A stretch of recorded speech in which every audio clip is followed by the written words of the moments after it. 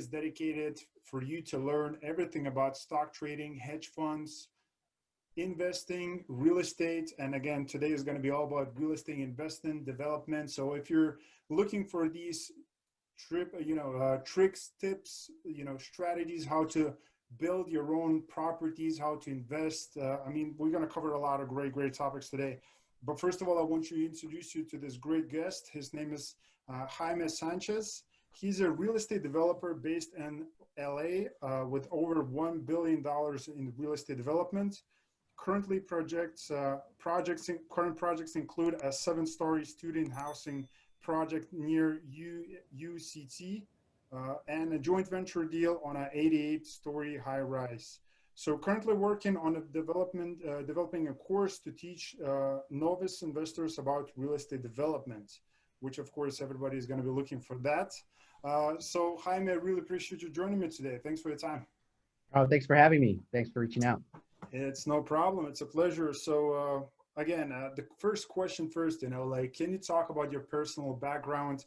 Again, as you mentioned here, you kind of finished the, UCLA MBA, you got that going personally, but how have you discovered the kind of real estate business? Who was your biggest influence or event that kind of pushed you towards that direction?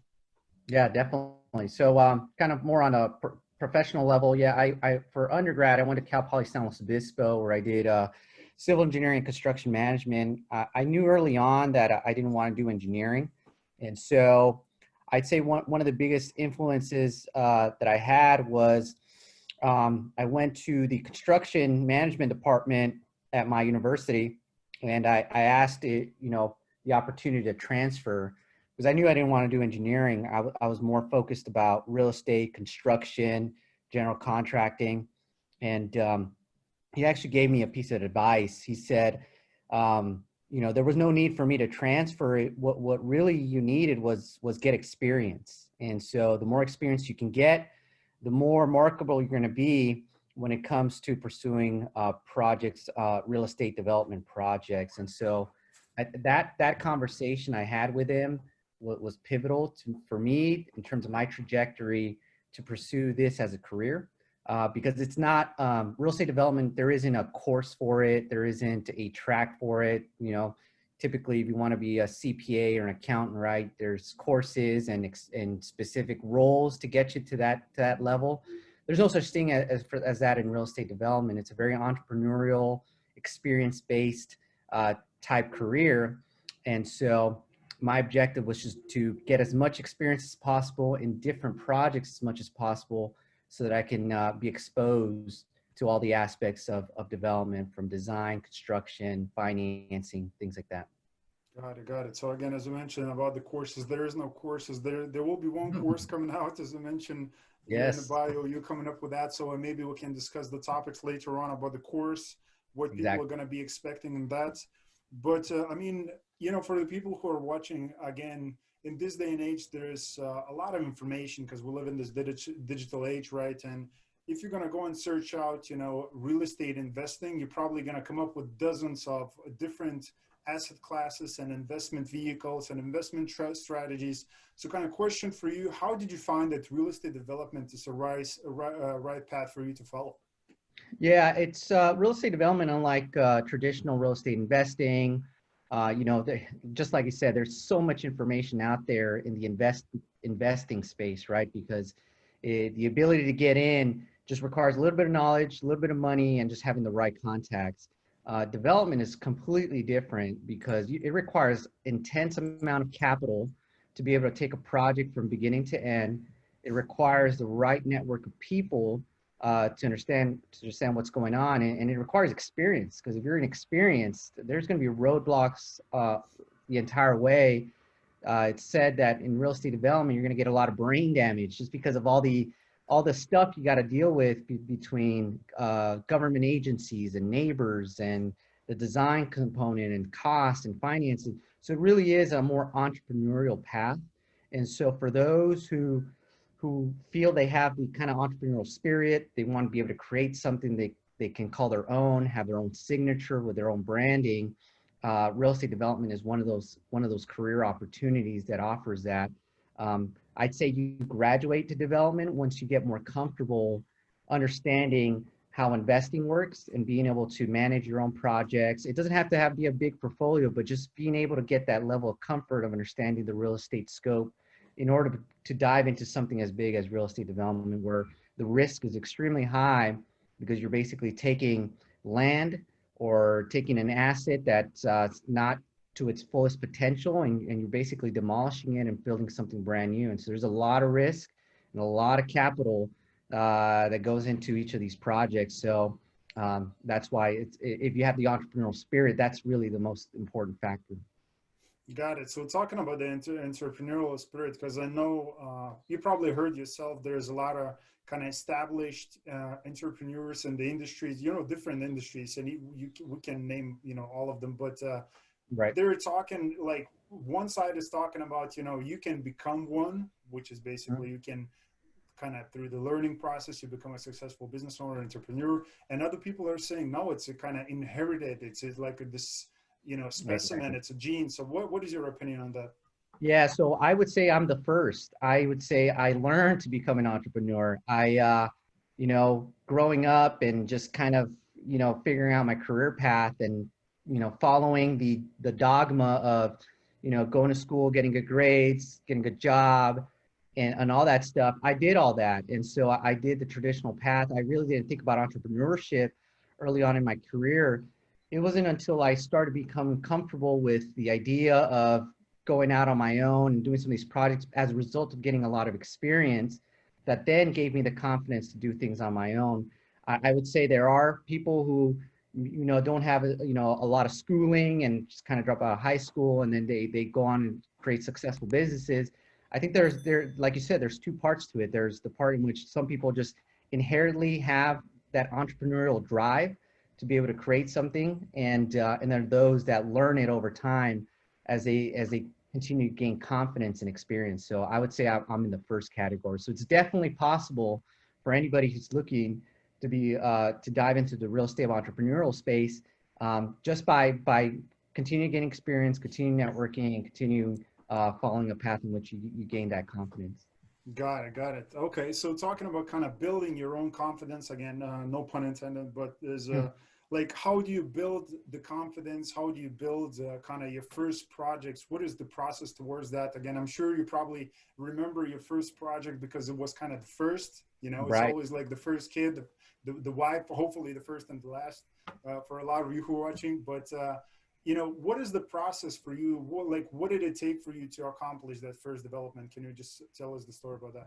Yeah. So for me, what allowed me to dive into to get into some of these projects was um, the thing about real estate development is because it is so much risk. One of the best ways to minimize risk is to joint venture with other like-minded people, so other investors or developers who have different skill sets that provide some kind of value to the project. And so on one of my projects, me and a good friend of mine, we partnered up.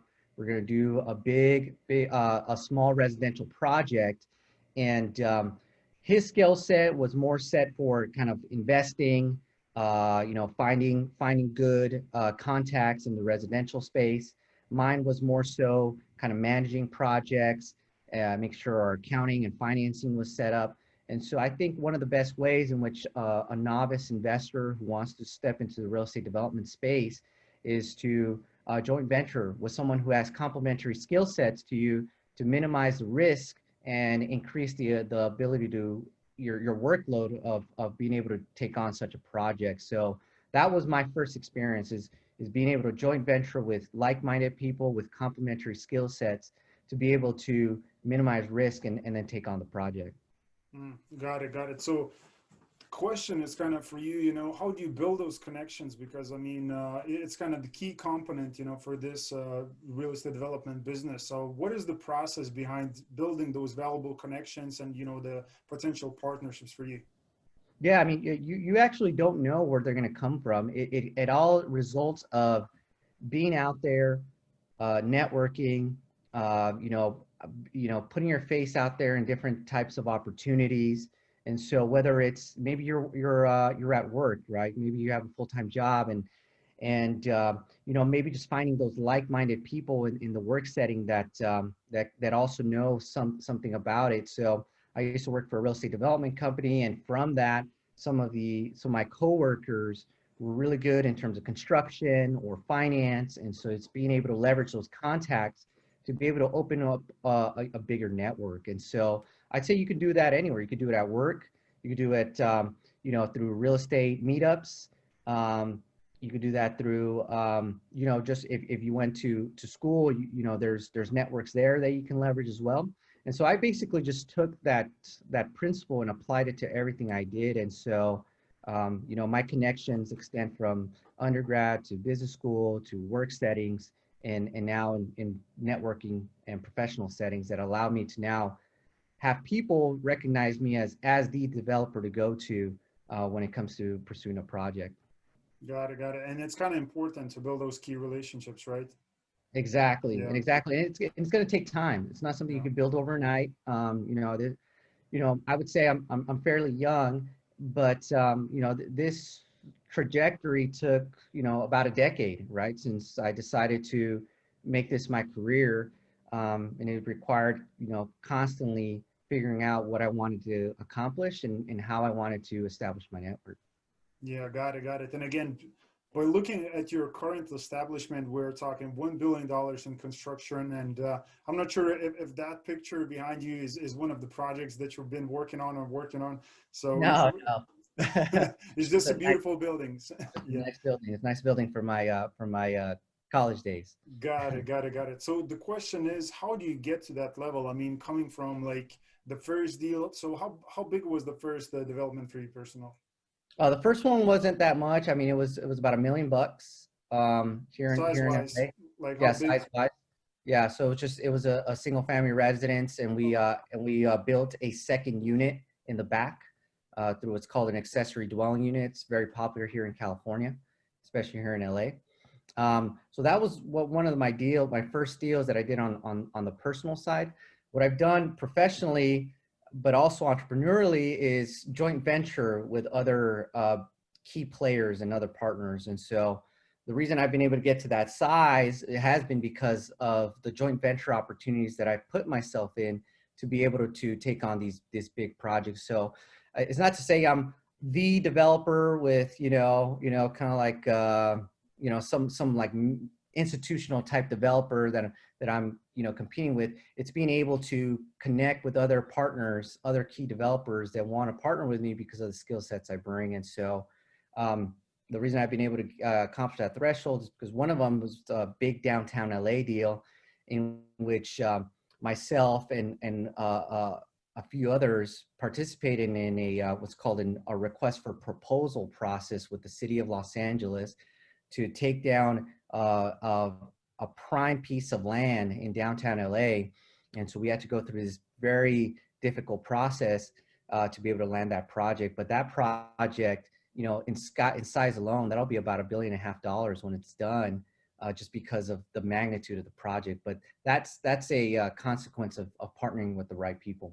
And are you talking about that 88-story building that you're planning on Yes, working? Yeah, exactly, exactly that exactly. one. So, yeah, that project right now is under entitlements, which many of you people don't know what that term means. It's basically the approvals required from city and government agencies to say you have the legal right to build a project of size and scales. And so it's the most riskiest phase of any development project. But once you get that, you basically did all the legwork, all the hard work. At that point, it just becomes design, construction, which isn't as risky as it is now, where you don't know if you're going to get your approvals. Mm, got it. So I have so many questions running through my head, but kind of first question, while we're still talking about the building, can you kind of talk about, is it going to be only apartments, like with some commercial property, like in a ground base, like what the building is going to be like? Yeah, so it's actually starting to shift now because of what we're experiencing through COVID and changing patterns, right? But typically downtown markets, you cater to a lot of residential type opportunities. And definitely for this type of project, more in the upscale, luxury market. And so it's going to be a combination of condos, apartments. 2 flag hotels, retail, and then also some kind of community project to it. So like a museum or something. It's a really, really big project. And so we have, you know, approximately 1.2 million square feet to utilize. And so we just got to have a bunch of different uses to make it work. So it's an exciting project, but it requires a lot of time and effort. And when do you think you're going to be like fully establishing this project? What is the date? So right now, based on timelines, we probably will get approval sometime next year, end of next year, from all the city and California agencies. Design takes, you know, 12 to 24 months. Then construction is going to take a good 4 years. So the idea is to be ready by the 2028 Olympics. Got it. Got it. Okay. So talking about the building itself, I mean, what is the strategy behind, you know, building this building? Are you going to be selling condos, apartments, those leasing commercial units by yourself? Or are you going to be pushing towards like just selling the entire building to the REIT, which is going to take care after? Like, what is the strategy with the building? Yeah, right now the idea is to obviously stabilize the project, right? Getting all the proper tenants in there, all the residents, all the retail tenants, make sure the hotels are operating, and then the condos getting them sold. So I'd say there's about a 10-year life cycle on the project between now and when it's done. So it'll be done 2028, probably 2 years to get it stabilized, you know, rented and sold. And then at that point, it becomes a decision from all the capital partners in terms of what they want to do. Most likely sell off components of it. So that way you keep the highest performing ones for your portfolio, but then sell off the other ones that make sense to gain liquidity then. So that's why we're doing what's called a tentative tract map, with basically condos out portions of the building. So you condo out the hotel, you condo out the apartments. So when it comes time, you could just sell off that component. You don't have to sell off the entire building. Got it. So even though you guys are developers, you're still looking for ways to keep those income producing assets. Yeah. Obviously, you know, as a developer, the big gains are made when you have a big capital event, which is usually the sale or a big refinance. So a lot of the money is made that way, but at the same time, right, you want to keep some type of existing cash flow for operation. So if it performs extremely well, you keep those. If it performs, you know, based on whatever the market is requiring, then you most likely sell because it gives you the opportunity to liquidate and then move on to the next project. Got it. So talking about moving on to the next project, like I know it's kind of big project, which is going to take 10 years for you to develop, and there's going to be a lot of things you're going to go through. And of course, the COVID kind of makes the entire situation maybe, you know, a little bit more difficult and kind of extends the timeline, you know, for the project. But what do you have also in the pipeline going on? What sort of a projects that you're planning to accomplish in the future? Yeah, so right now I also have another project. Me and my business partner are working in a 7-story student housing project by University of Southern California, USC.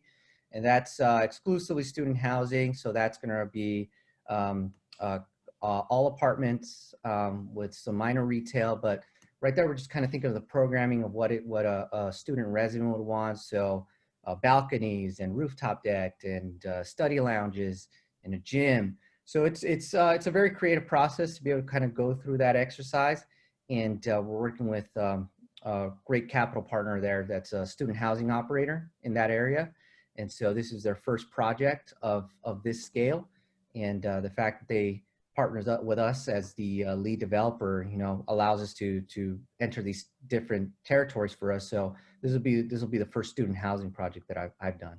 Got it. So how do you guys coming up with those decisions when it comes to what type of commercial building you should build in the different areas? It just depends on what the market trends are. You know, job growth, proximity to amenities, proximity to transportation modes, right? Whether it's close to a metro stop, a rail station, things like that. Because that then impacts the type of design you want for your building. You know, how many parking spaces, how many residents, whether it requires some kind of affordability factor as well. And so it's actually taking a lot of variables and kind of putting it into one bucket and then figuring out what meets the criteria of the trends in that specific area. Got it. So talking about California as a state itself, I mean, like I have no clue what's going on beside, I heard that there's a few people who are leaving the state because of the taxes. There's more, Hmm. tax advantage, states out there, like Arizona and, down south, like, these states. But like, and I heard the fires going on, but beside that, I don't know what's going on. But it seems like you guys are still developing and expanding LA at the moment. And, like when it comes to development and zoning, how is like all these things, are they very problematic when you have to kind of have these conversations with the city of LA? Like how do these conversations go about? I'd say the city, is a bit more sophisticated, and so they usually are partners when it comes to providing new housing, right? Because we do have a housing shortage in California, in LA specifically as well, Mm, dealing with the affordability crisis. And so one of the ways in which you kind of counteract that is by building more housing. And so I say as developers, they're open to it, but there is some requirements that you need to go through because they can't all just be market rate units. There's got to be an affordability component to it, yeah. and so that becomes a negotiation with not just the city but the neighborhood council, which voices their opinions about scale of the project. Usually get what's it's called. You get a lot of NIMBYs, and if you don't know what that means, it stands for not in my backyard, NIMBYs. And so you get a lot of those types of people who are opposed to development projects, adjacent to where they live. And so it's actually a very political process more than Mhm. anything. So just rubbing the right elbows, making sure you become good partners and stakeholders with your community and with the city council members, because at the end of the day, the city council represents their communities. And if the community completely opposes your project and you as a developer, then they kind of have no choice, right, but to deny your project at the end. So it's a very political process. Yeah, I guess so. Yeah. So talking about California itself, again, you're building all these projects, which is great. Again, you have the student housing project in the pipeline. And I'm sure you're going to be coming up with some different same projects in the future for state of California. But have you had any discussions with your partners that that you're planning to build something out of state and in different Yes, parts? exactly. It's funny you asked that because I just came back from the Midwest about a week and a half ago. Mhm. I was in Pittsburgh, Columbus, Ohio, and Detroit. And the reason for our visits out there was because we were meeting with local partners there, architects, investment funds, and we're seeing a good market trend, specifically in Columbus, Ohio, of job growth. A lot of incoming residents coming in. You have the universities there as well, and and the and they're very favorable towards they're pro development, and so and the pricing as well is just day and night between what we're paying for here in LA versus what you pay for in Columbus, Ohio, in terms of the land and then also in terms of the construction costs. Mm. And so we're going to continue those conversations, but I think Columbus, Ohio is going to be one of our next markets to build a new type of project, but very similar to what we do here in LA. Something like 7-10 stories, in the range of 50 to 100 units in an urban downtown market where we're seeing a lot of positive growth from employers looking for these lower cost of living areas for their employees, and so it's hitting all the boxes.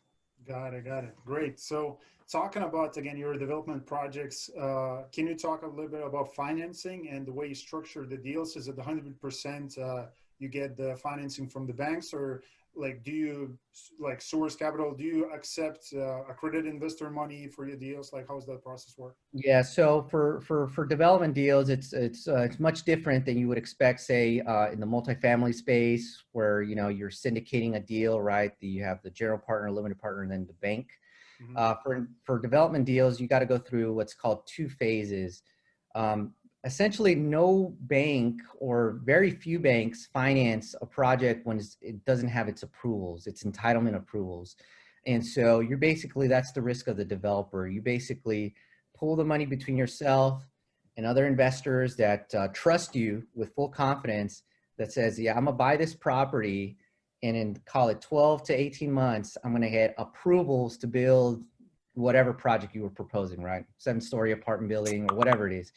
There's a lot of risk in those 12 to 18 months. And so you got to buy the land, you got to put in all the money for architect fees and consultants to get you through the process, to get your approvals, and then ultimately design. Once you have that approval in place, you basically have something that's financeable by a bank, because now you've eliminated all the risk from the property and ensuring that, yes, now you have every right to build this type of project there.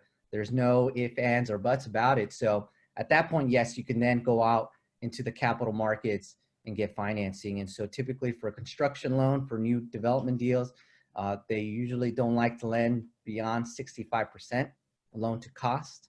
And so that other 35, 40%, you need to raise between the general partnership, which is usually the developer and their liaisons of investors, and then a limited partner, which in this case could be your typical accredited investors, or a fund, or some kind of family office or an institution that loves the business plan of what this type of project is and is willing to fund that limited partnership money.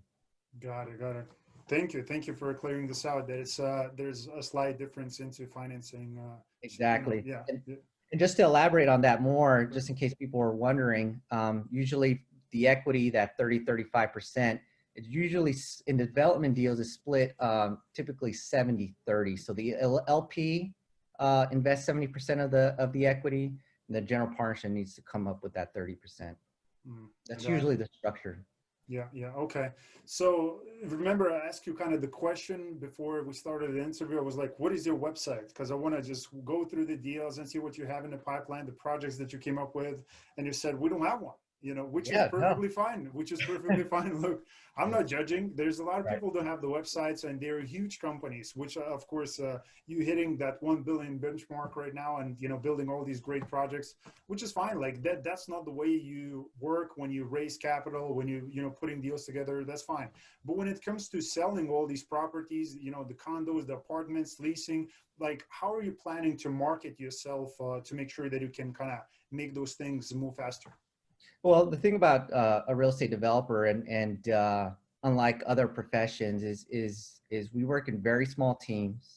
Typically even a project of big magnitude, you don't see more than 5 people on the development side, just because it's such at a higher level. It's not like we're actually designing the project or managing the contractor. It's more so making sure the project moves along in the positive direction. And so that's why you typically see, you don't see big websites, you don't see road shows or things like that. You brand yourself through your reputation, your experience. And so we have materials that we share, but we share those, those are internal documents that we share whenever we make a presentation of a capital partner or an architect or somebody. But more than often than not, right, because we're in a position where we're constantly looking for projects, people come to us, right? So consultants come to us for work, architects come to us for work, and contractors come to us for work. So actually they cater to us actually for a lot of more business. And so really what we need to do on our end is continue building relationships with brokers and different people who are in the markets that can provide us future opportunities on future land deals. But they usually don't find us on a website. It's usually us reaching out to them. Got it. Again, that's no problem. That's perfectly fine. So it works for you guys. So yes, it works for us. Eventually I will, put some time in a website, but honestly, I have never needed one. And so, and I'm starting to branch into social media. And so that's something that I'm really going to ramp up here in Q4 of this year. Yeah. Because look at the people, again, I'm just going to use this kind of advice, like people that they're looking towards, like investors, and they always think about Warren Buffett. Like he doesn't have a computer on his table. If he does, he probably never uses it. He doesn't have a smartphone. He reads a lot. He reads these company reports, and he kind of values the companies. He does a lot of that. But I mean, and he's like the whatever, the third, the fourth like richest person somewhere on the around there. planet. Yeah. So like it doesn't mean that you have to do these things, but it's just, again, we are in kind of technology, digital, age right now. So that's what I wanted to ask. But talking again, kind of digital technology age, you're still looking to put out this thing online, which is your course. So I Yes. would Yes. love to, Yes. Yeah. talk about the course and what people should expect in it. Yeah, so I've been getting a lot of comments and feedback, not just from peers and colleagues who are professionals within their own right doing different things, but they obviously when you see someone do real estate, it's very exciting, it's very cool, it's tangible. You see the transformation, especially when you see development, being able to take a project from 0 to 100. And see the big transformation that goes with, putting a new project in this piece of plot of land. It's just so intriguing to a lot of people. And so what I've been getting a lot, and especially from my experience, because real estate development is such an entrepreneurial, there is no linear path to becoming a developer. What I'm trying to do is at least make it easier for people who get exposure into this industry and what they need to do to set themselves up for success. And so what I've thought of is putting together a course basically that is almost like a master class that teaches people all the concepts that you need to know in development. So things like zoning, things like building the consultant team, how do you get started, what's putting together a pro forma for a real estate development deal is way different than putting one for a multifamily investment deal. Same thing with waterfall structures. And so it's a lot of different concepts that apply to just specifically to development and put it into modules so that people can now get exposure and understand and learn this stuff so they can apply it to whatever they want. So it could be as simple as building a guest house or building their dream house or building a small, 2 to 4 unit multifamily property from the ground up. And so it's going to be catered to an audience in which, it'll be national, maybe even international, but on a more novice scale, right? Because some of these bigger projects, there's too many nuances to be able to teach you everything versus on a more smaller residential scale. It's very straightforward. You just got to follow specific steps, but unless you don't know what those steps are, you're going to trip up. So that's what I'm trying to do is being able to provide that level of confidence for novice investors to step into the space.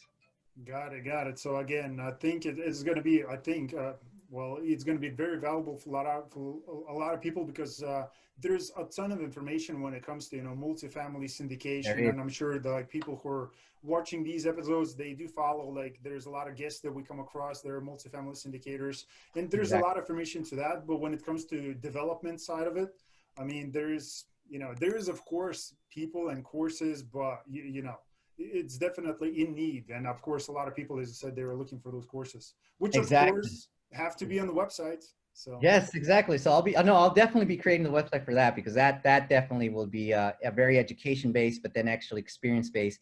And you hit it right on the head is there's a lot of content out for like a lot of different investing strategies, multifamily, maybe small multifamily, different strategies about, I've heard of BRRRR strategy and all this other strategies, bigger pocket.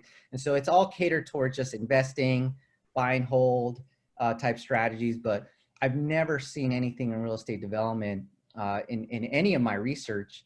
And if there is, it's meant more for like very big institutional type projects, which unless you're planning to do and learn and kind of be in that space, this type of course that I'm thinking about is going to be more entrepreneurial, more open to everybody to learn more about the real estate development space. Got it. Okay, so that's kind of interesting because at the same time, while you're building your own company with a joint venture partners and raising capital, like having hands full again with the project that you have currently, the 88 store building, which is going to take 10 years for you guys to build. You still put in time and effort to come up with a course, which and at times like these, there is a lot of people who are looking for those solutions because the job may not be the main income, for a lot of people anymore. So they're kind of looking for that transition. Where can I go? And again, having these educational resources provides them a lot of value, and just the insights if they would be suitable to do this business. As you said, you know, you have to be entrepreneur, but as you said before, it could be taught. It could be taught, and that's exactly what I'm thinking about. Is I was taught this through my experience, my education. Anybody can be taught, you know, how to be a real estate entrepreneur, and so that's exactly the objective. Awesome. So again, I appreciate you joining me today. You know, it's been a lot of great insights into real estate development. Again, pleasure to have you on, because there's not a lot of other guests who talk about, you know, real estate development. So I'm happy that, you know, that you've been today on the show. You know, I gave a lot of kind of these tools, nuggets, approaches, you know, and like how do you build and expand your business, still being very young at the same age. We have to mention that, you know. So it's awesome. It's awesome, really. So you should follow Jaime, of course, the Jaime Sanchez, which of course on Instagram is going to be the link in the bottom. But do you have any other social medias that like people can follow you on also, or that's it? That's the only one? That's the main one. I mean, I have LinkedIn, but that's more so kind of professional. But in terms of actual engagement, and when I'm actually going to announce this real estate development master class, it'll be on Instagram. That then leads to a website that I'm creating, which will have all the modules, and then also tier it also towards even group coaching. If you have specific projects that you need guidance and advice on, then I'll be available through a group coaching setting where, you know, once a week I come in for an hour and a half and actually provide insight in terms of what to watch out for and what to look for. But otherwise, the modules themselves will provide a ton of information that the average person just does not have any access to at the moment. Got it. That's awesome. Of course, you have to follow Jaime for these content, for all the content that he currently has, which he has a ton. And of course, the upcoming news about the course, just so make sure that you follow him and just, you know, keep a note when that's going to happen. So Jaime, I really appreciate you joining me today. It's been a real fun to get to know you a little bit more, get to know the development side of the business. So thank you for that. Oh, thank you. Thank you for having me. I appreciate it. I had a good time. No problem. And for you guys who watched this episode, if you think this content was valuable, just one thing that I wanted to ask you, if you share that with your friend, the friend that's always talking about real estate investing, you know, development, whatever that might be, but he never pulls the trigger because he lacks the information and the knowledge. I mean, this is definitely going to be a great episode for that person. So make sure you do that. As I mentioned before, follow Jaime on Instagram. And this has been a Beating Alpha episode 93. So, and as always, guys, I'm going to see you on the next episode. Thanks for